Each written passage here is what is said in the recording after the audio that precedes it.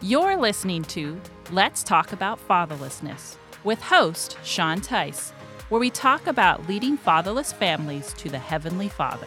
Hey, I'm Sean Teis, and you're welcome back to Let's Talk About Fatherlessness. I'm excited to have my guest today, Andre Anderson, man. It's great to have you. Hey, man, it's cool to be here, man. We out here partying. Dude, I don't know. We've known each other for, I think, maybe 4 years, something like that. We met each other at an event, Lead the Generation. We were both speaking at that event, and we just kind of connected there. We have different backgrounds, but similar stories. And so just go ahead and tell us a little bit about yourself, where you're at right now, and then we'll dive into your story. Oh man. So where I'm at, currently I'm in Pittsburgh. Grew up in Pittsburgh. Just moved back here after 24 years. So right there, man. Right there. yeah, oh yeah. That's great. Yeah. So I mean, we're doing terrible this year, but then. Yeah, hey, it happens. Yeah. So sorry. Go ahead. Yeah, it happened.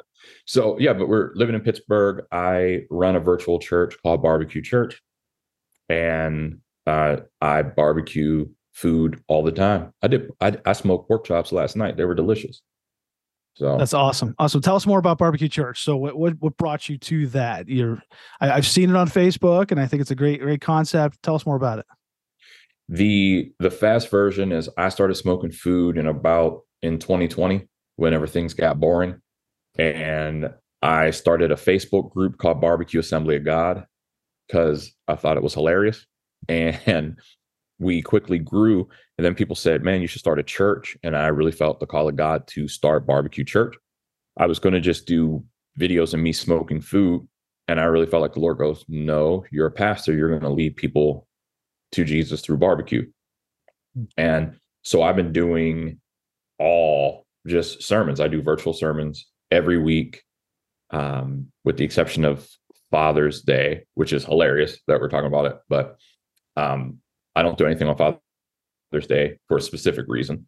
And yeah, it's something that works. I mean, we're reaching about 1,000 people a month with the gospel through barbecue. So it's fun. That's awesome. But I love it. It's great how you're just being innovative and just trying to reach people maybe that don't go to church. Just that content. I think it's great. I think it's wonderful. And you're doing it in Pittsburgh, man. I love Pittsburgh. My son, I was talking, well, I had Aaron Holt on before, and I told him, my son just loves Pittsburgh. He's all about it. When I was a youth pastor in Florida, we would come up to Pennsylvania, visit family, and then we'd go vacation in Pittsburgh for a few days. And I think he just enjoyed going seeing Heinz Field and all that stuff. So that's great. And then his 13th birthday, we took him to a Steelers game as his big present for his 13th. We tried to make the 13th one a big one. So, I mean, we were up in the nosebleeds, but we got to experience it. And so since then, he's a hardcore Steelers guy, even though we're struggling a little bit. But hey, defense wins championships, right? So I kind of guess we can kind of ride on that. But I think it's great what you're doing, man. I think your ministry is awesome. The reason why I wanted to have you on was when we connected, I think it was at Lead the Generation, you shared some of your story with me. So would you kind of go back? Let's rewind back to your childhood. Tell us about, the Andre, the little Andre, and tell us what how it all started, and tell us about your story of fatherlessness. Man, it's so funny. They hear the concept of little Andre. I'm like, like you just start. Me and my brother were just talking about like the way we grew up, and it's wild. And we're sitting here, I'm at 44 years old, like, good night. Like, how did we survive? So my mom got pregnant with me at youth camp. So she was 13 years old, got pregnant with me, had me when she was 14. And my dad went to the Army. So my dad went to the Army whenever he graduated high school, went straight to the Army. My parents actually went to the same church. So we're Salvation Army Church in Homewood, out here in Pittsburgh. And so I knew both sides of my family. I knew them. I had a relationship with my dad, technically. We wrote letters and all that. I got a stepdad. I was about 4 years old. My mom remarried and had my little brother, Mike. My stepdad was not a very nice person to me, because I wasn't his biological son. So that was a whole ordeal, because you have a boy growing up in a home with a man that's not his father, who doesn't like him. And all I wanted was for him to actually like me, and show me the same love that he showed his own son. But it was, so it was difficult. It was a difficult time. Let's see. I think sixth grade. I mean, there was a time in the fifth grade, the police came, and it was a whole thing at the school. So they tried to take me away from my family because of the way that things were going back at my house. The way I would end up coming to school, they were like, your bruise is a little too bad. Things like that. I ended up making sure that didn't happen, because I wasn't leaving my mom. And so I grew up in this just different style of environment. My mom got her life together with the Lord in about the seventh grade. For me, my stepdad actually my mom prayed him out of the house. Just hilarious. Like, she literally prayed and he just stopped coming home, started living somewhere else. And kind of funny, hilarious. And so I grew up in a way where, let's see, I think eighth grade, I started going to a school at Assembly of God Church, and the Lord just started placing men in my life that started helping develop me in a healthy way. Because I didn't really see much healthy development. It was no healthy guidance, no healthy leadership. It was just here and there. But now, it moving through, like, we made it. It was just different. It was just different. But, through all of it, for me, I just see where God placed men in my life to help me become who I needed to be, to help me not grow up weird, and, completely deficient, as a lot of times we can, if, not having that positive role model. My mom is remarried now, to an amazing dude, and, calls me son. He's my dad. He's my guy. My dad moved back from the Army, I want to say, when I was in the seventh or eighth grade. Lived probably 150 yards away from me. Wow. Like, close. So, which caused a lot of stuff in the home with my stepdad to kind of calm down, because my dad was, one, he was in the Army, two, he was crazy. So, and so I got to see him. I got to hang out with him. Then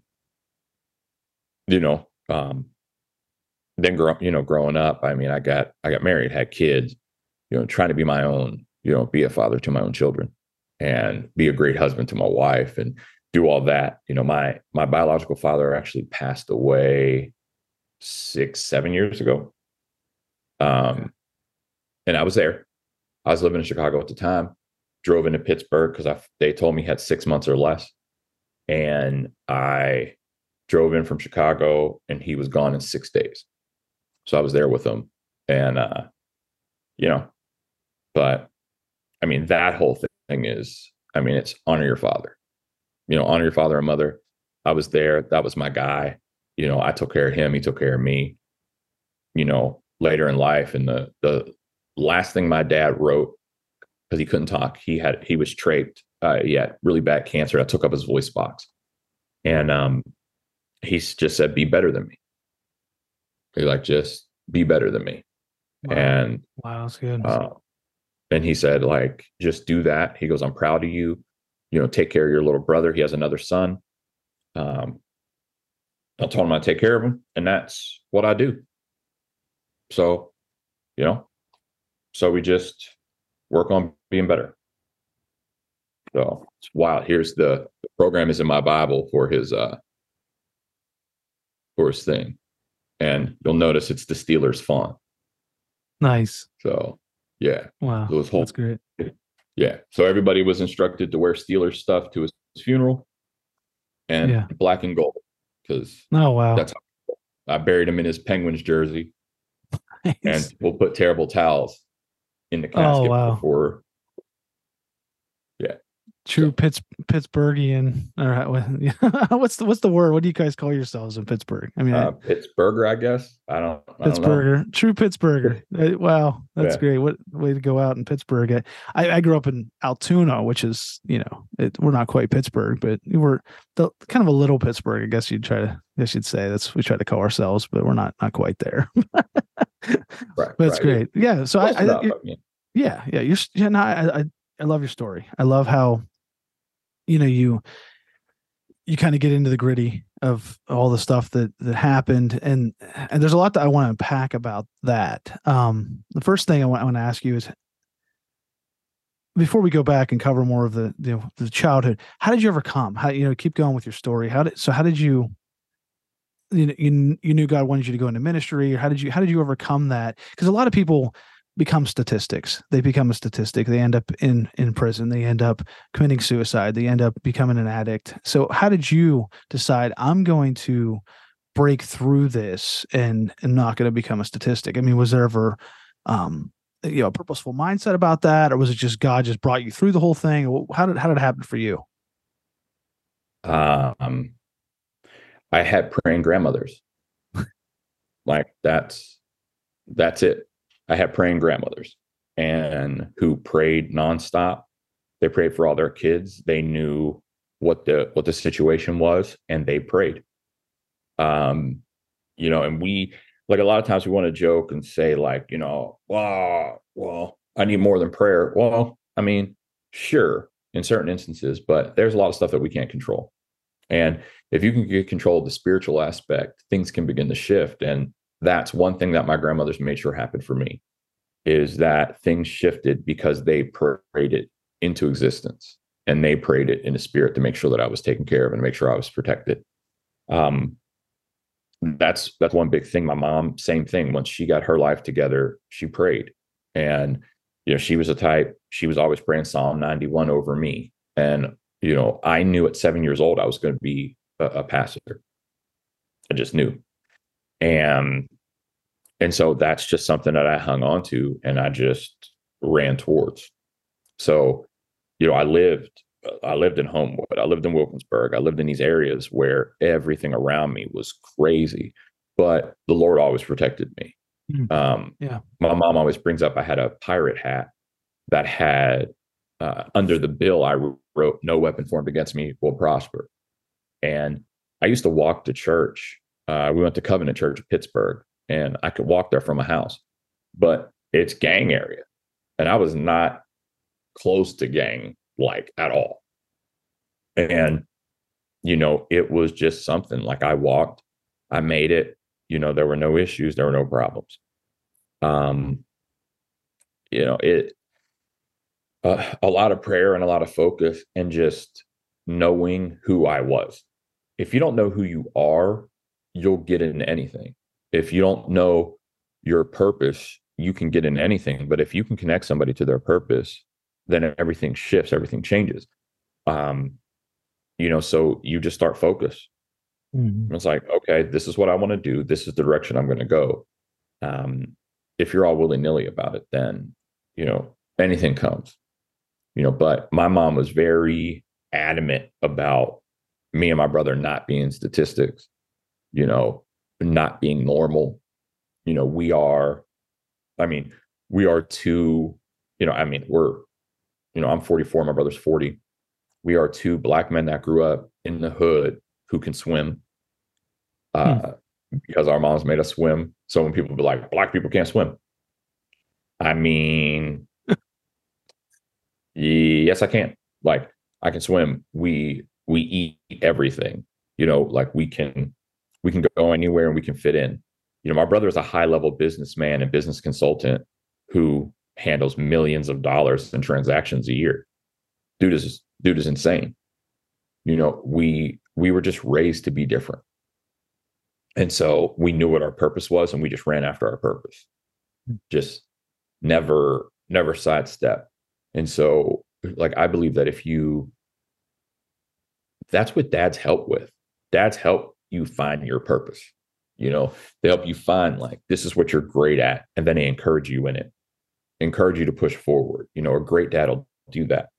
And so I just had a lot of men that rallied around me and helped me, like that, the Hot Wheels track that, that when the car, like it slows down, but then it hits that one spot and it has like the speed booster. Yeah. Yep. Propel the car on. That's what it was like for me. I always had somebody there to continue to propel me forward in my mission. So yeah. Now, speaking about talking about that, going a little further with that. First of all, with your mom, what did she do? What's some of the things she did? So for the single moms listening to this, what are some of the things that she did for you as a child, a teenager, to help propel you in that right direction? My mom, one, she always prayed over us, out loud, physically. So my mom would do drive-by prayers. If she was praying, you got prayed for. If you were in the house, you got prayed for. I had friends that were Jehovah's Witnesses that were in my house playing Super Nintendo that got prayed for with oil on their head. Like, and we'd be sitting there playing Super Nintendo. She does not care what was happening in that house. If you were in the house, you were getting oil put on. Didn't matter. Didn't matter what you believed. Nothing mattered. So she would come through, she'd be praying, and she would put her hands on you and pray over you and then keep walking. And I never stopped. Like, I just kept doing what I was doing because I was used to it. And my friends were just, is this what's happening? Yeah, it's happening. Just chill. So that's one. My mom was very adamant about that and displaying that publicly. This is what we do. This is who we are. And my mom was also a safe place for me. Yeah. So when I screwed up, I would always tell my mom everything. Like, I would go out, like I'd do random stuff. Like I'd come home and be like, hey, Mom, hey, here's what I was doing. It was nothing other. It wasn't like, oh, I was out here smoking crack, nothing like that. But, I was like, yo, I was out here, I made out with this girl. She's like, you shouldn't be kissing them girls. I'm like, well, listen, hey, and she was like, all right, well, you need to stop. You need to calm down. Like, it was never anger. It was always just like, okay, well, here we go, and she always just, she was safe. She was always safe. She never yelled. She never hit me. She never flew off the handle. It was always, I'm your safe place. I always will be. And me and my mom still have a great relationship. Like, great. I talked to her. I drove home. It was a 6-hour drive home from New York the other day. And I talked to her for 2.5, about 2 hours. Like, wow. I mean, we're close. She lives in Swissvale, man. I mean, she's right there. But yeah, that's really good. That's great. I love that. So one of the things that really spoke to me while you were saying that was she just kind of brought God into your home and made your home. What's what we teach single moms in our curriculum. One of the things is we tell them, like, make God the center of your home and help your kids understand that God will fill the role of their dad. And so that sounds like that's what she did for you, was helped you, with that through that whole process. Now going back to, you said there was men invested in you. Talk more about that for the mentors out there, even for the churches out there that are listening to this, how they can get the men involved with the fatherless boys and teenagers. I mean, I had guys that just understood. They saw what I was going through. They saw where I was at, and they were like, hey, I got you. Because when I was younger, I mean, I got kicked out of a school. So, like, I got kicked out of Greater Works, and then I had to go to Bethel Christian Academy, which was a blessing because that connected me with Bethel Assembly of God, blah, blah, blah, blah, blah. Hence, I'm an Assembly of God pastor now. Anyway, but, these guys would see, and they're like, oh, you see how I'm acting out. You see the situations that I have. And then they hear the story, and then they go, oh. So then they began to help. Then they would begin to maneuver through what I was into, and they would get to the root of the issue, and the root of, a lot of it was trust. I had major trust issues and major rebellion because I didn't trust you. I didn't trust anything. I don't, it's time. And it takes me really looking at myself and going, this is who I am. But I had teacher, Mr. Money. He was that. I had a teacher, or a principal was Keith Holt, who is the brother of John Holt. John Holt is the father of Aaron Holt. So that's my whole connection with that whole family, is through that. And they were just men that helped. Mr. Holt had a son, Kevin, that I hung out with all the time. I would stay at their house. They would make me lunch. They would let me stay over so that I could go to youth group, and I wouldn't have to worry about it. Like I wouldn't have to go home, all the way on the east side of town. Like they would just take care of me. After high school, I had a guy, Glenn Whitfield, and his wife, they would come and pick me up. They would come from Millvale to Homewood to pick me up and then take me out to Allison Park for church, and then pass their house to drop me off and come back. So it was just people who saw where I was and saw what I lacked and saw what I needed, and then made sure that I was taken care of. It was like the Lord just spoke to them and let them know this is what needs to happen. And so just looking and seeing, it can be the smallest thing. Like Glenn and Robin, it was a ride. They just took me places and helped me experience some crazy stuff. And we had a blast. We had fun.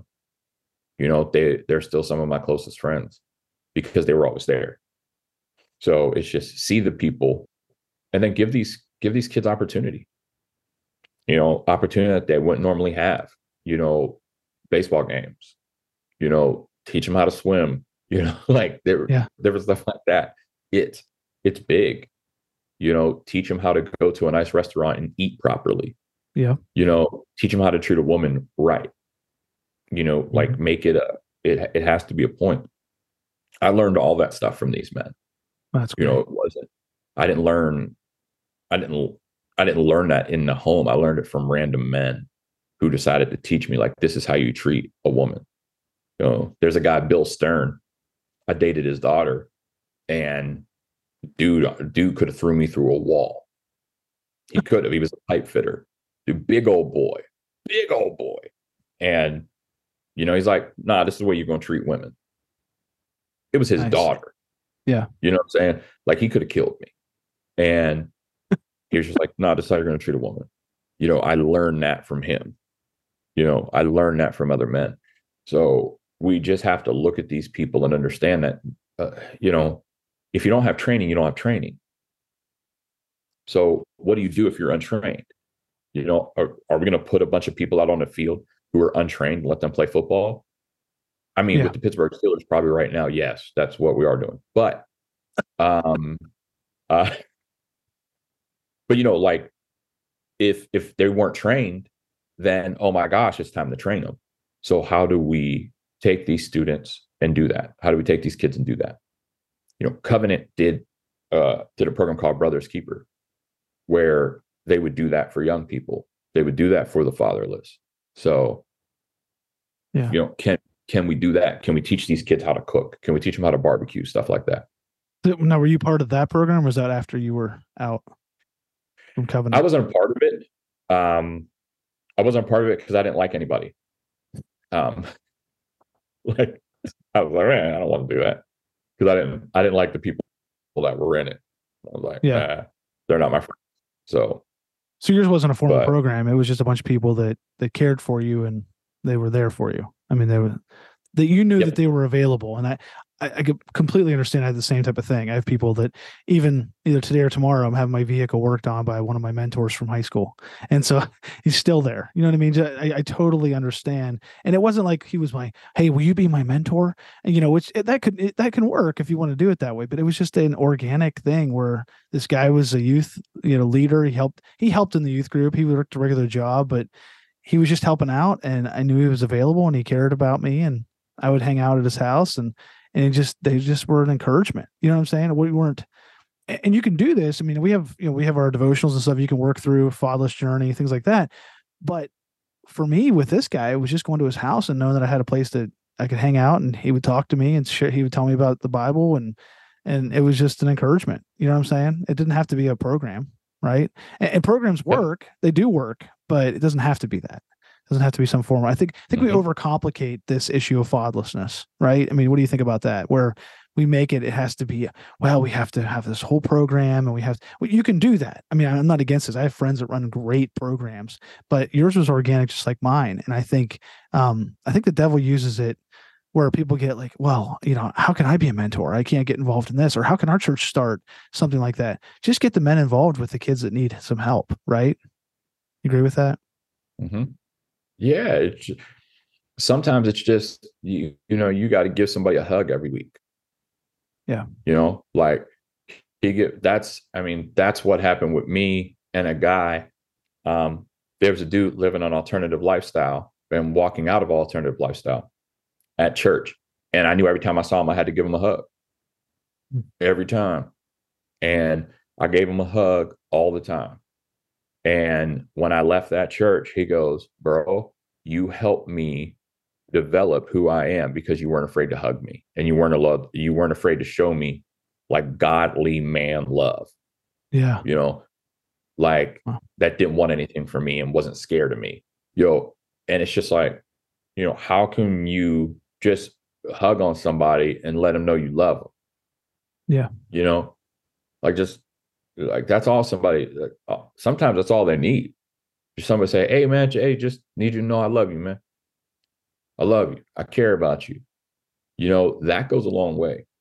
So yeah, I liked what you said. You were telling people on Facebook you love them, and then your wife, she got onto your phone and made sure.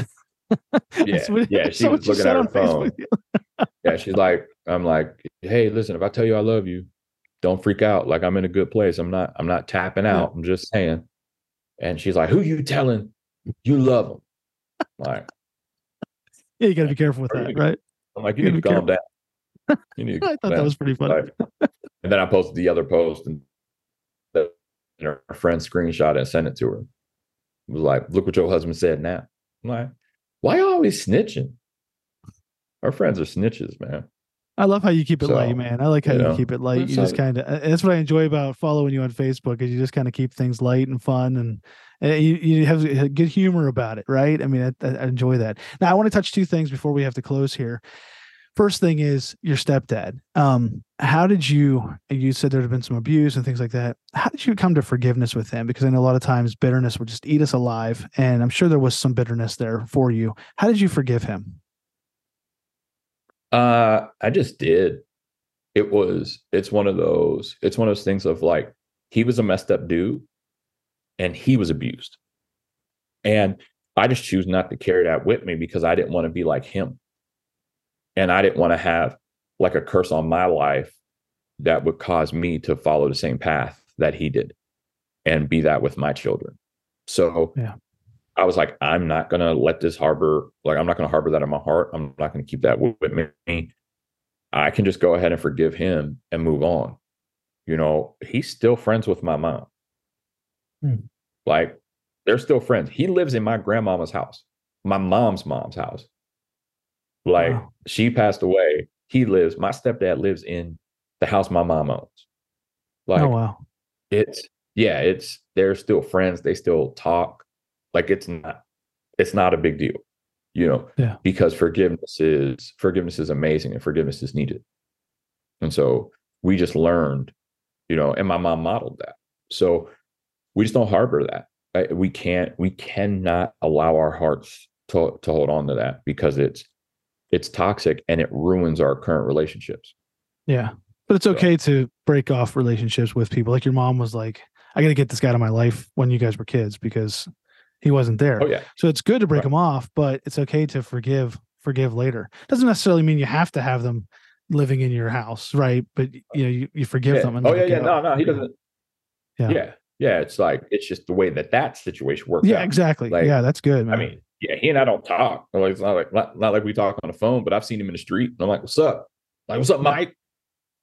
He's like, what's up? Like, it's nice. Not a big deal. Plus, I'm up with 6'3", like 240. So, I mean, try something now, That's I awesome. need no more. Well, the last thing I want to ask you about is your dad. Now, how did that go? He came back from the military. How'd that go for you with restoration? I mean, did you guys ever have a really close relationship? Or, I know you touched on it a little bit when he passed away. He told you to do better than him and stuff like that. But were you ever close when you were a teenager, or would that not really ever happen? I mean, what happened there? Well, yeah, we wrote letters when he was in Germany. We talked when he was in Georgia. When he came back, I went down and saw him all the time because his house was right there. So I could run down and see him. I could be at his house in, 2-minute run. So I did that all the time. And we'd hang out. My aunt, his sister, owned a daycare center that, she took care of me in the summer. So I was always with my dad for that because he was the cook for that. So we hung out. We had fun. Like, he was my man. And, when I got married, he knew. When I got pregnant, he was one of, well, not me, but he was one of the first people that knew, it was a whole thing. And so he was a major part of my life. When his brother died and when his stepdad died, people were leaning on him and he felt like it was too much. And he called me crying. He's like, Andre, I need help. And so we just had that relationship. And he was like, you're one of the most stable dudes I know. So help me through this. Help talk me through it. And the Lord gave me wisdom for that. And so, I mean, that's my man. Was there ever a time where he's like, that's my son and him, That's good. So did he ever bring you up, or did he kind of just let it go, like not being around when you were little and stuff like that? Or did you just kind of, because you wrote letters, it wasn't like an awkward. No. Okay. That's good. No, that's never good. Awkward. The only thing he wishes that he goes, I wish I would have killed your stepdad.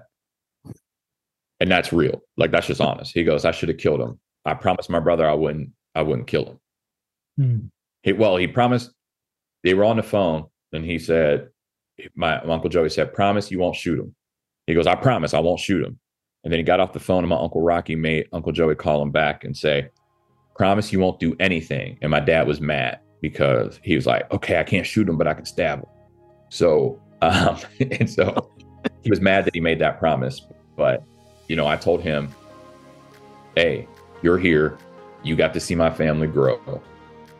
You got to see us. We're part of your lives. I'm okay. So that's good. Good. Well, we have to wrap up. We're about to get cut off here. Tell us where we can find you. Tell us where everybody listening can find your ministry and find you. JesusLovesBarbecue.com is the easiest way to find me. Or barbecue church, but you got to spell it out. BARBECUE church.com. That's where I am. That's where I live. Andre Steven Anderson, Steven with a V on Facebook, where I post all my crazy stuff. And man, we out here partying. Awesome, man. Well, hey, thanks for being on with us today. We really appreciate it. Hey, thanks for checking out this episode of Let's Talk About Fatherlessness. We want to now challenge you to take the next step by either starting a single mom community group in your church or with your ministry, or by joining our network of God is My Dad churches and ministries. Isn't it a great experience to be able to start a single mom community group? Yeah, and it's just, if you talk to single moms, a lot of times what they'll tell you is the one thing they're lacking is that community, just a group that they can go in and they know there's no judgment. Everyone may not have the same situation. Everyone doesn't know what they're going through, but they can go in and they know there's no judgment. And it takes that kind of that restriction and that wall down for them so that they can share and then that they can grow in Christ. And our single mom community groups are a wonderful ministry. And if your church can start one, we'd love to have you. We can help you get set up. We have the curriculum and all the resources you need. If you can't start one, we'd love to have you start by joining our network of churches and ministries, our God is My Dad network of churches and ministries, where you can get your church or your ministry on our map, and people can find you and find your ministry in your church so that they can get plugged into your church or ministry locally. So check that out. You can find all these resources at lifefactors.org. We have books, we have all kinds of content on there at lifefactors.org. Check it out today.